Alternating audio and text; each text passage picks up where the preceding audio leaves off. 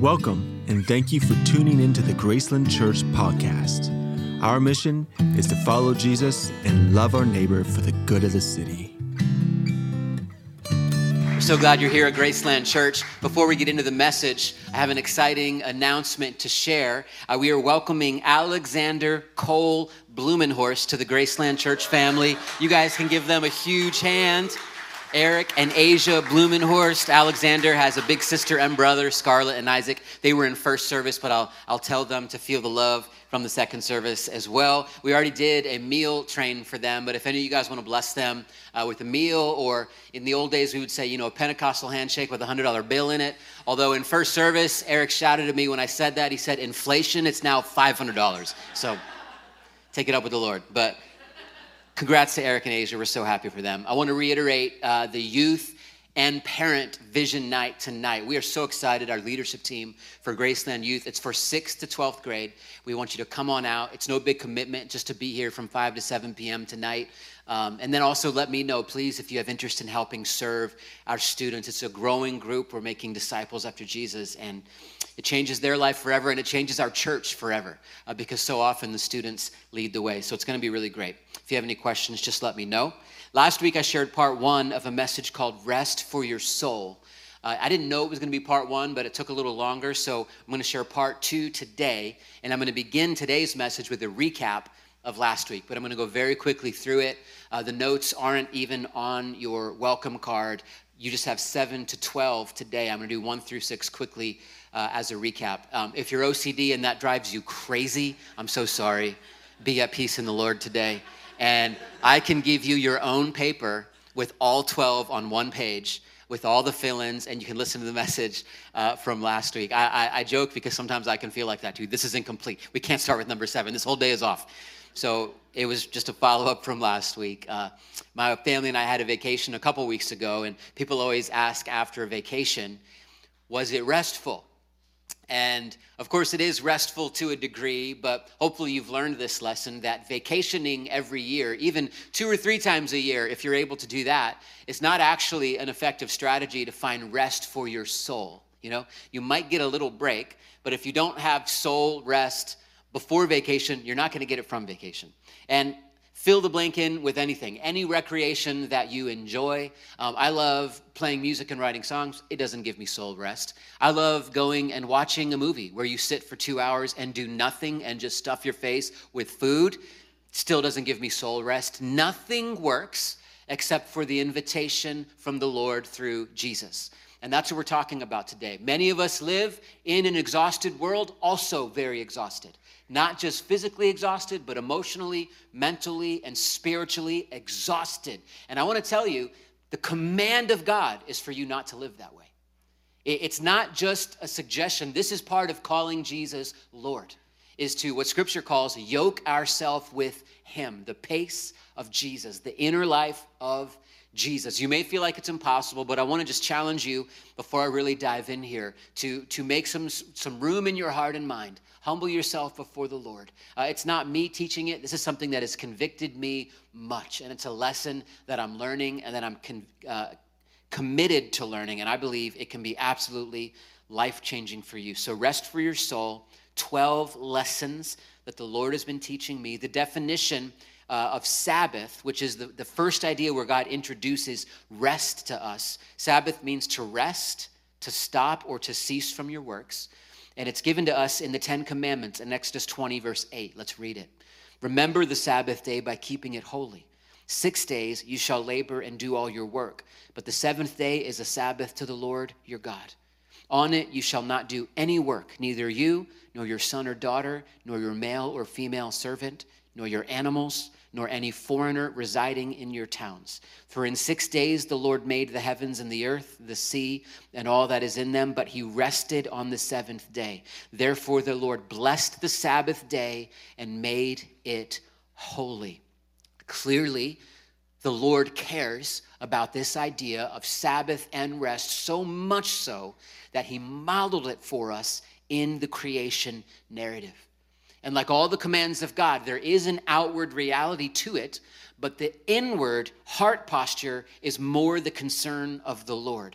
Similarly, we could not be murderers, but we could hate people in our hearts, and that makes us like murderers in our heart already. God cares about the heart. So number one, again, these are the ones I'm just going through quick, not even in your notes. This is from last week. Sabbath keeping begins with a soul at rest.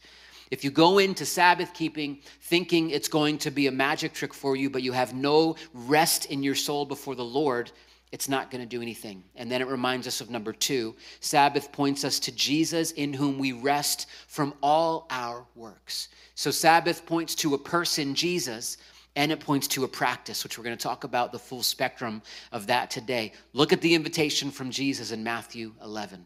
Come to me, all you who are weary and burdened, and I will give you rest. Take my yoke upon you and learn from me, for I am gentle and humble in heart, and you will find rest for your souls. For my yoke is easy and my burden is light.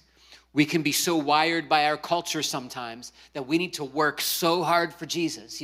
All the things we learn in culture, we bring into our faith, sometimes wrongly. And sometimes a scripture like this, it almost can seem unbiblical, or that's not the Jesus I've heard about my whole life. He says, my yoke is easy and my burden is light. So if our burden isn't light, if our yoke is easy, that's on us. It means we're not yoked to Jesus. And that's a convicting word, but it is an invitation. It is for our benefit. I heard someone say just this week that I was chatting with, to be yoked in kind of modern vernacular could almost be thought of as someone just putting their arm around someone else so that you walk together. It's similar to Jesus, who wants to put his arm around you. You're not disqualified. This invitation is for you personally. And he says, I want to put my arm around you and show you how to live. I want to show you the pace of life that works.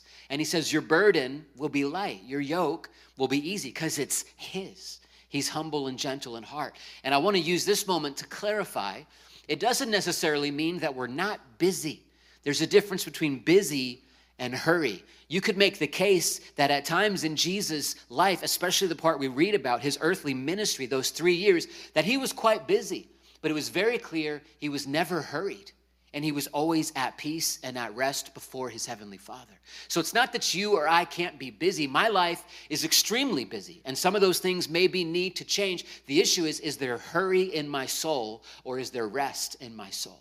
And Sabbath and the invitation has something to say about that. Number 3, Sabbath reminds us that God is God and we are not. Give me an amen on that one. That's really good news, but make no mistake, we're tempted to act like we're God. We wouldn't worry so much if we didn't think we were actually God and Lord of our own lives. He's God, we're not. Number 4, Sabbath is a return to childlike faith. The whole kingdom is about childlike faith. We think we have to grow up and be so independent, but he delights in our childlike faith. On the vacation, and I'm going to do a very abbreviated version of the story, we broke down with a flat tire in West Virginia. No civilization in sight, almost pitch black outside. No spare in the new Toyota Siennas, I found out, stuck in West Virginia. No Lyft or Uber in sight. No other vehicles passing by. Police wouldn't help us. I was freaking out. My wife was freaking out. What are we going to do? And I took a picture, like we do in freak out moments. If you could put that up, Samuel.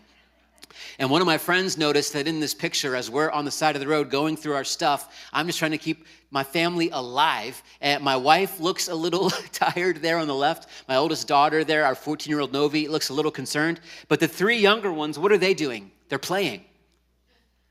They're having what's called childlike faith. My friend commented on my Instagram of this picture. He said, the older we get, the more concerned we look in trials. My kids were so free in the middle of this trial that look at Nessa, my 7-year-old. She pointed at the tire and had a good laugh about it. The reason she can be that free is because she was trusting me, her father, and her mother to handle the situation. I think, and I'm not trying to gloss over very real problems, don't hear me wrong, but I think that God wants to teach us a lesson about how to approach the trials of our life a little bit more like Nessa here, with a childlike faith. And Sabbath reminds us of that. Number 5, Sabbath rest comes from deep trust. There can be no rest without trust. And then number 6, Sabbath is a return to the posture of receiving. And that leads us to number 7. I'm going to spend some more time on 7 through 12 today, and then give you 2 really practical invitations. It kind of feels like a lot of content, but I felt like it was important to share these lessons. It's a topic we don't hear a lot about in church. I haven't heard a lot of sermons on Sabbath. Likely you haven't either. It's like we just omit it out of the 10 Commandments. Whatever, no big deal. You know what I mean? But I think it's a really big deal, and God's been convicting me about it. So number 7, beginning in your notes, is that Sabbath reminds us to delight in the good things the Lord has already done. Scripture teaches us that part of Sabbath is the idea of delighting. And there's a reorienting power to this question. And I want to challenge you to ask yourself this question right now. What good things has the Lord given me to delight in? Because we forget about these things sometimes. It's not that dissimilar from saying, what is my gratitude list? Am I living a life that is thankful for all the blessing in my life? I'll give you an example of how it can look in a regular day in my life, where I'm wanting to have a Sabbathed soul, and part of that is to delight in what God has done. So if I'm reminding myself, I can wake up in the morning in my bed, and when I wake up in the morning, sometimes I have Nessa and Clay basically on me. Can any parents relate? And my wife like way over on the other side. And sometimes they're all gone and I'm in the bed alone because the kids will sometimes go downstairs and Jessica might follow them down there and they're all asleep on the couch. Either way, whatever I see and experience when I wake up, I have a choice. Do I feel overwhelmed? Do I feel frustrated? Or do I delight in these good gifts from the Lord? How many of you guys know we have to remind ourselves, especially the longer we're married, to delight in our spouses? Anybody? Look at your spouse. No, I'm just kidding. You guys know this. Sometimes we wake up in the morning and look over at our spouse, and the very first thought might be a criticism. It might be, here's where they've let me down. Here's where I'm frustrated. Both spouses have to make the choice to delight in each other. Let me remind you, your spouse is a good gift from the Lord. And you delighting in them will actually counterintuitively help them become all that God has called them to be. And it will reorient your heart completely around the Sabbath. Sabbath reminds us to delight even in our children, our parents, our siblings, whatever relationship we may have, these good gifts that are from the Lord. I recognize some of us have had abuse via family members. That's a whole different conversation. I'm not trying to gloss over that. On my particular morning, I might then remember, what a gift that I have this bed and this toothbrush. What a gift that I have another tube of toothpaste. What a gift that I have a shower to go into. Food not only to eat for myself, but for my whole family. What a gift that we have vehicles to work. I think we should delight in these things. What a gift that my wife and I have jobs that people give us money for. That's crazy. Have you ever thought about that? I don't care what your job is. It's a gift to provide some kind of service and be paid for it. We forget the delight in just making $5 and buying ice cream.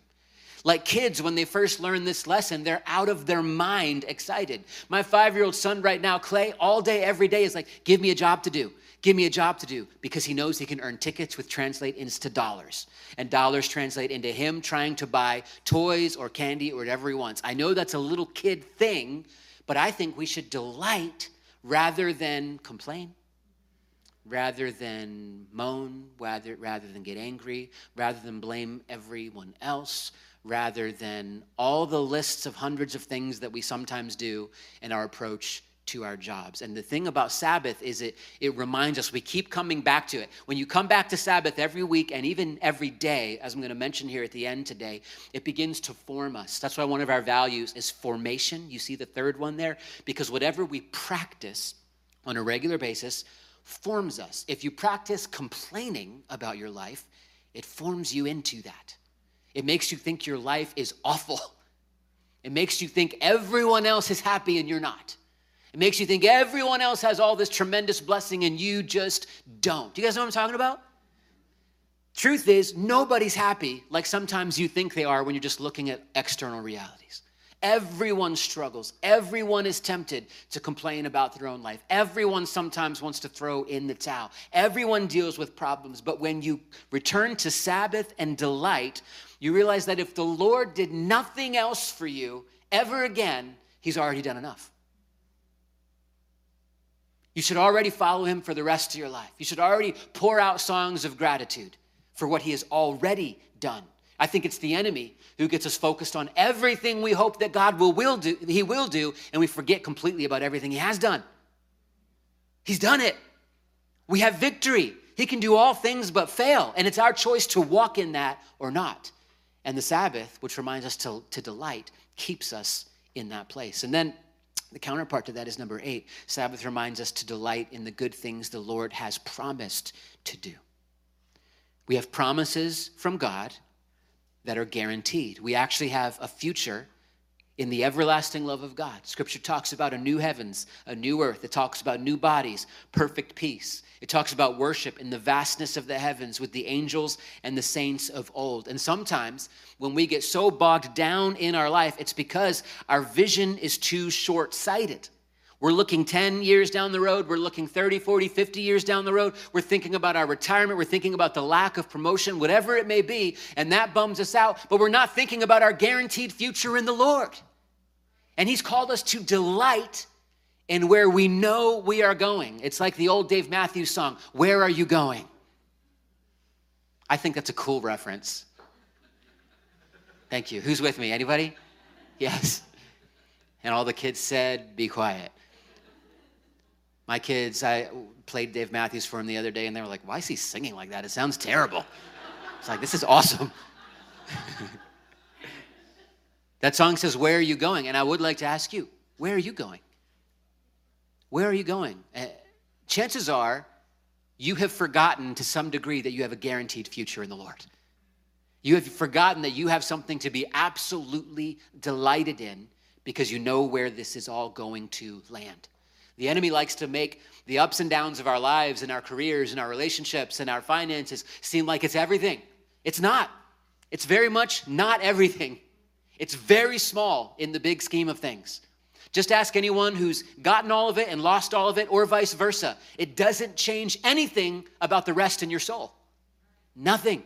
I just watched the documentary about Johnny Football. Did anybody watch that yet on Netflix? About the guy who was Texas A&M, and he was the star player, and he got recruited to, I forget which team, when he was only a sophomore in college. He won the Heisman Trophy as a freshman, youngest to ever do it, making millions of dollars. And he kind of confesses in that documentary that when he finally got to his NFL team, the pinnacle, the absolute highest he could get, other than going and winning a Super Bowl, reached the top, biggest money, biggest fame, biggest success. He said, "I had never been more empty."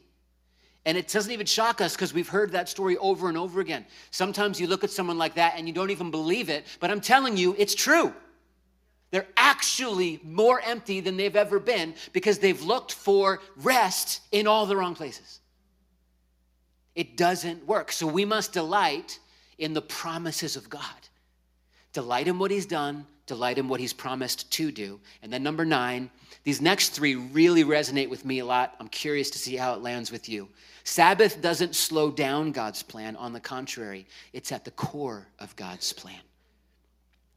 That Western hustle mindset thinks that maybe being at rest wouldn't be good for me in my career. Maybe I would slow down. Maybe I wouldn't make as much. Oh no. Maybe I wouldn't be able to keep up with everyone else around me in Williamson County is doing. Oh no. Maybe I wouldn't be able to retire the way I want to. It just reveals that all our hopes and perhaps even our identity are in the wrong thing when we're afraid to come to a posture of complete rest with the Lord. Comedians talk about this a lot in the sense of, I have a few friends who are comedians, and we pastored in LA for a long time, and I like studying communication, so comedians are a lot of times good communicators. Comedians will often say that if they didn't have the dark brokenness in them, they don't think they could be funny anymore. And so they're afraid of getting whole. They're afraid of getting well because they might lose their edge as a good comedian. I would submit likewise, many Christians in America with the mindset of the hustle culture think that I don't really want to come to complete peace and rest because it's gonna slow me down. It's gonna hurt me. But I'm telling you, it doesn't slow down God's plan. Rest is at the core of God's plan for you. I just read a study about athletes, and I've never heard this. I read it this week. It said that many coaches of the best athletes in the world tell them to go give it 85%, not 100%. Has anybody read this? I'm just curious. And it said, when people are carrying the burden of 100%, they tend to make more mistakes. But when you tell them to run or play at 85%, they're still basically bringing their best, but they're kind of at peace. And they say they generally get optimum performance out of athletes when they tell them to compete at 85%. And I think it's a fascinating case study for us and just helping rewire our brains. I'm telling you, your life will never be more productive than when you're at rest. Period. It leads to 10. Sabbath not only sustains, but accelerates because it connects us to what God himself is doing. When we're out there ignoring the command of Sabbath and ignoring the invitation of rest, spinning our wheels, exhausting ourselves, looking for peace and looking for fulfillment in all the wrong places, God in his mercy and grace is still with us. He loves us. He doesn't control us and pull us back in. He invites us. He even commands us, but he's still with us. So he'll still walk with us. We'll still experience the blessing of God. And in the middle of our exhaustion, we might think his blessing is because we worked so hard for it. We might get it wrong. And all the while, he's inviting us back to connecting with what he himself is doing. I think of it like the moving sidewalks at the airport. Those things where if you have a long hallway to go down, you can either get on it and walk that much faster, or you can just stand there, or you can walk next to it and go slower. But the speed in the Lord's sense of that moving sidewalk is like times 100. It doesn't just move you a little faster. It accelerates you times 100. Let me give you an example. I can try really hard to be a good dad. Any dads ever experienced like me? Man, I just read a new book. Man, I got the idea that I think is just gonna like put me over the top, and I'm gonna be a good dad and a good husband, and I'm never gonna do this or that, and it's gonna be so amazing. And then it's like 6:43 a.m. the next day, and you're like, man, blew it again. Anybody with me? Trying is okay. Effort is good, obviously, but what I'm saying is, when I become a really great husband and dad? Is when I do the soul work needed before the Lord so that I am at rest. When I am not at rest, I'm not a good husband. And I'm not talking about like getting a nap. I hope you get that point by now. When my soul is peacefully at rest, I can actually love someone else. Novel idea. And I can love them with the right motives. My dad always said growing up, you either love someone and you give them room to grow, or you want something from them. And when people are really exhausted and not at peace and not owning the state of their own soul, then you're looking to that spouse or that kid or that friend or parent. You're looking for them to somehow be something for you to hopefully lead you to your peace. But guess what? Never works. That's not their responsibility. Only you can own the state of rest or restlessness in your own soul. So when you step back on to the Lord's plan, I believe it accelerates you like times 100, beyond what I could even calculate as far as what I am praying for coming to pass. And then 11, Sabbath reminds us that we are not treasured by God because we are productive, but because we are his. There's a whole day that God instituted as the Sabbath where it's intentionally not productive. And he says, you're my beloved on the middle of that day. It's too late. You're already completely and perfectly loved by God. You can't change that. He's drawn that circle of agape. That means unconditional love around you. The whole question is, do we learn to believe that and receive that? And Sabbath keeps bringing us back into that space. So to get practical, we're going to close with number 12 and then a couple invitations. A 3-part grid to practice Sabbath. Stop, rest, and delight. Those are 3 words you can remember of how to practice this. Michael Brain said the power of art is that it causes us to stop and behold. So when you see a beautiful piece of art or hear a majestic melody or see an incredible play or story in a film, it causes you to stop. And that's powerful, because what else really gets us to stop and behold? And I'm telling you, you, my friend, are a work of art. This world, though there's a lot of brokenness, is an incredible work of art of the master artist. And this might sound weird, but I want to encourage you even to stop and behold the beauty of the work of art that is you.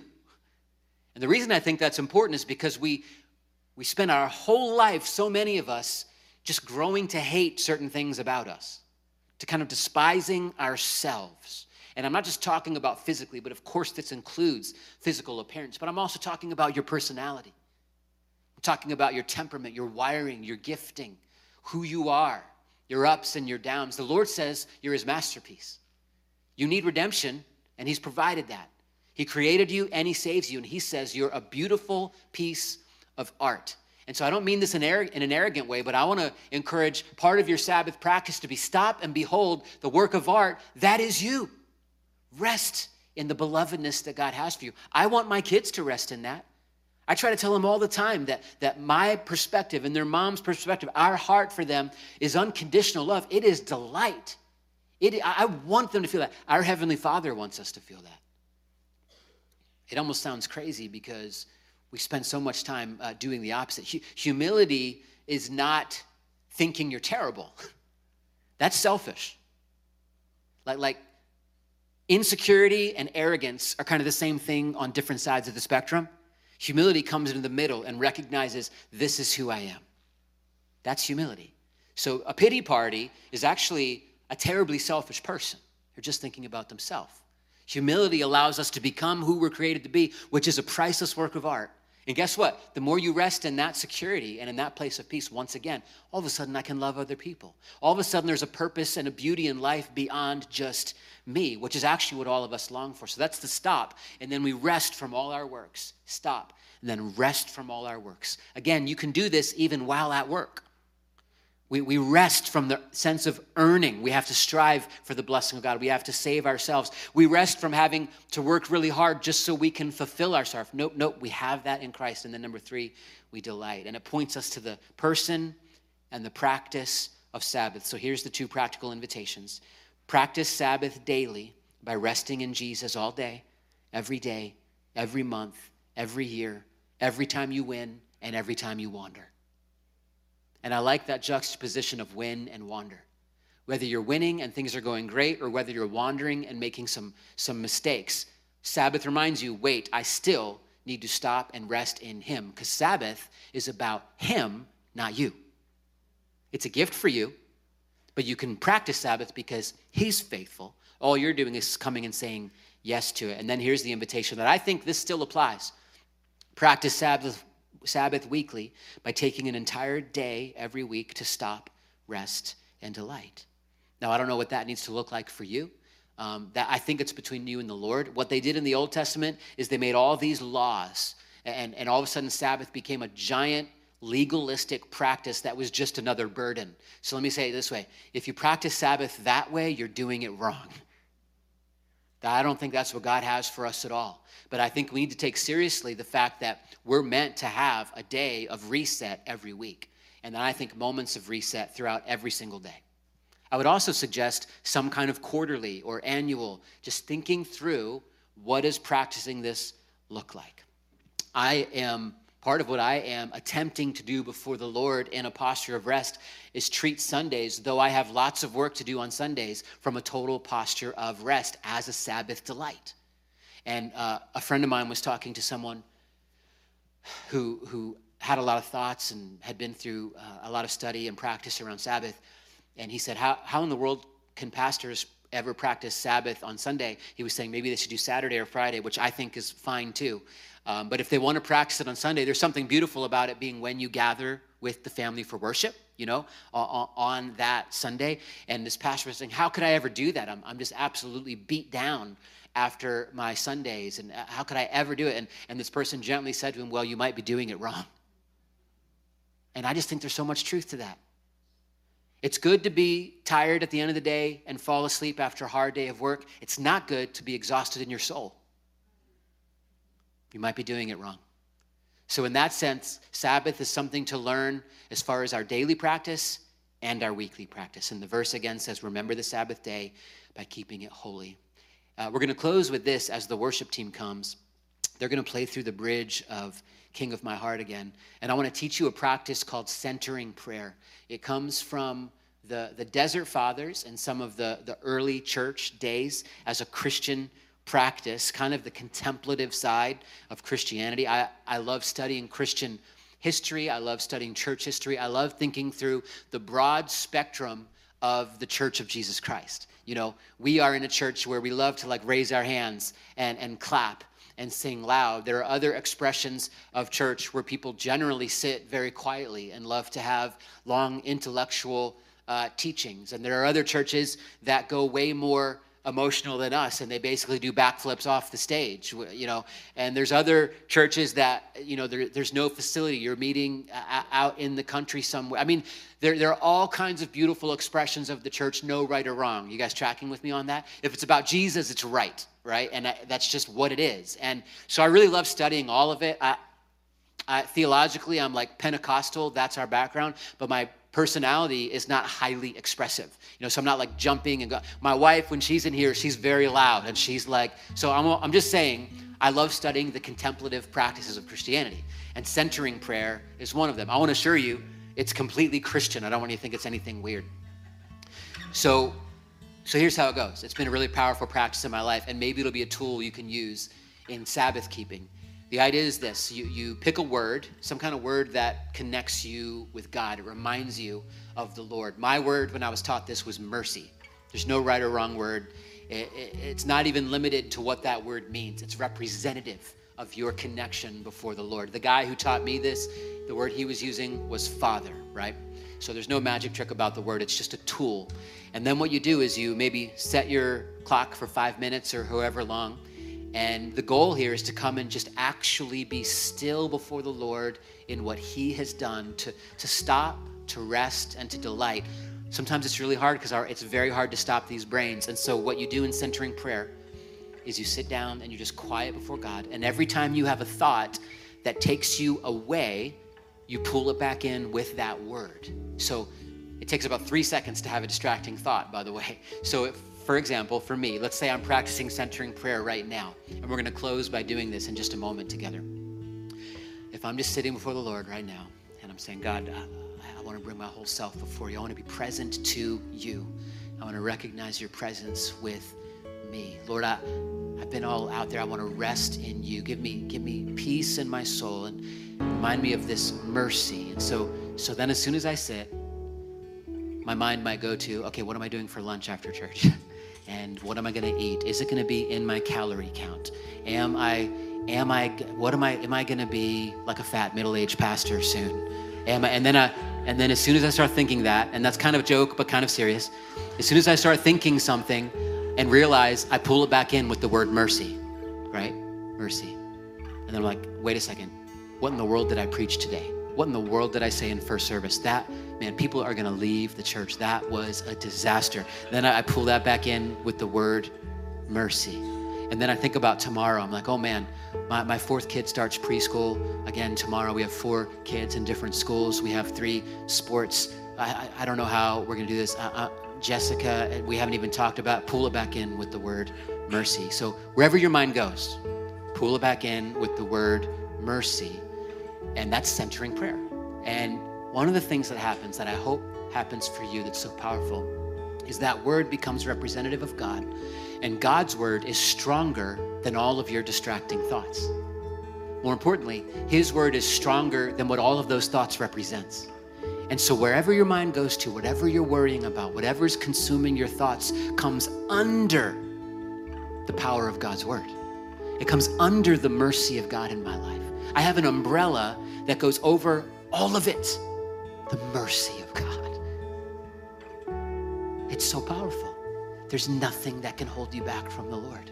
And centering prayer and practicing Sabbath reminds us of this. So the team is just going to kind of sing over us and do some of this bridge. You're never going to let me down. Which you're never going to let me down doesn't mean you're never going to be disappointed. You are going to be disappointed in life, but he's never going to let you down out of his hands. You're with him. He's holding you. And I want to encourage you to trust him. So think of a word. Let's close our eyes. Let's bow our hearts together. Just stay seated in your chair. let all your weight fall in your chair on purpose. Just let your shoulders relax. Get a word in your mind that you can use for centering prayer. And we're just going to take a few minutes before we close today. As the team plays, you can sing, you can do whatever, but when your thoughts go somewhere else, pull those thoughts back in with that word. Bring those thoughts under submission to that word. It doesn't even have to be resolved. It's just the word is more powerful because God is more powerful. So let's just take a few minutes and be in his presence. Next week, we'll continue our Gospel of John series. We have 4 or 5 more parts in that, and then we're going to start a brand new series in the fall that I'm really excited about. I hope you'll come tonight. If you're a parent of youth or if you're a youth, come hang with us. A lot of fun things coming this fall too. We scheduled with our team our Fall Fest. We're thinking through our men's, seniors, and women's groups and all kinds of ways to connect and grow in your faith, all for the purpose of discipleship and growing as followers of Jesus. So I hope you'll jump in, and I hope we can be a church that ministers together and grows together in the context of soul rest. Wouldn't that be amazing? Anybody? That's what I would sign up for. Let me pray this benediction. We'll be dismissed. The Lord bless you and keep you.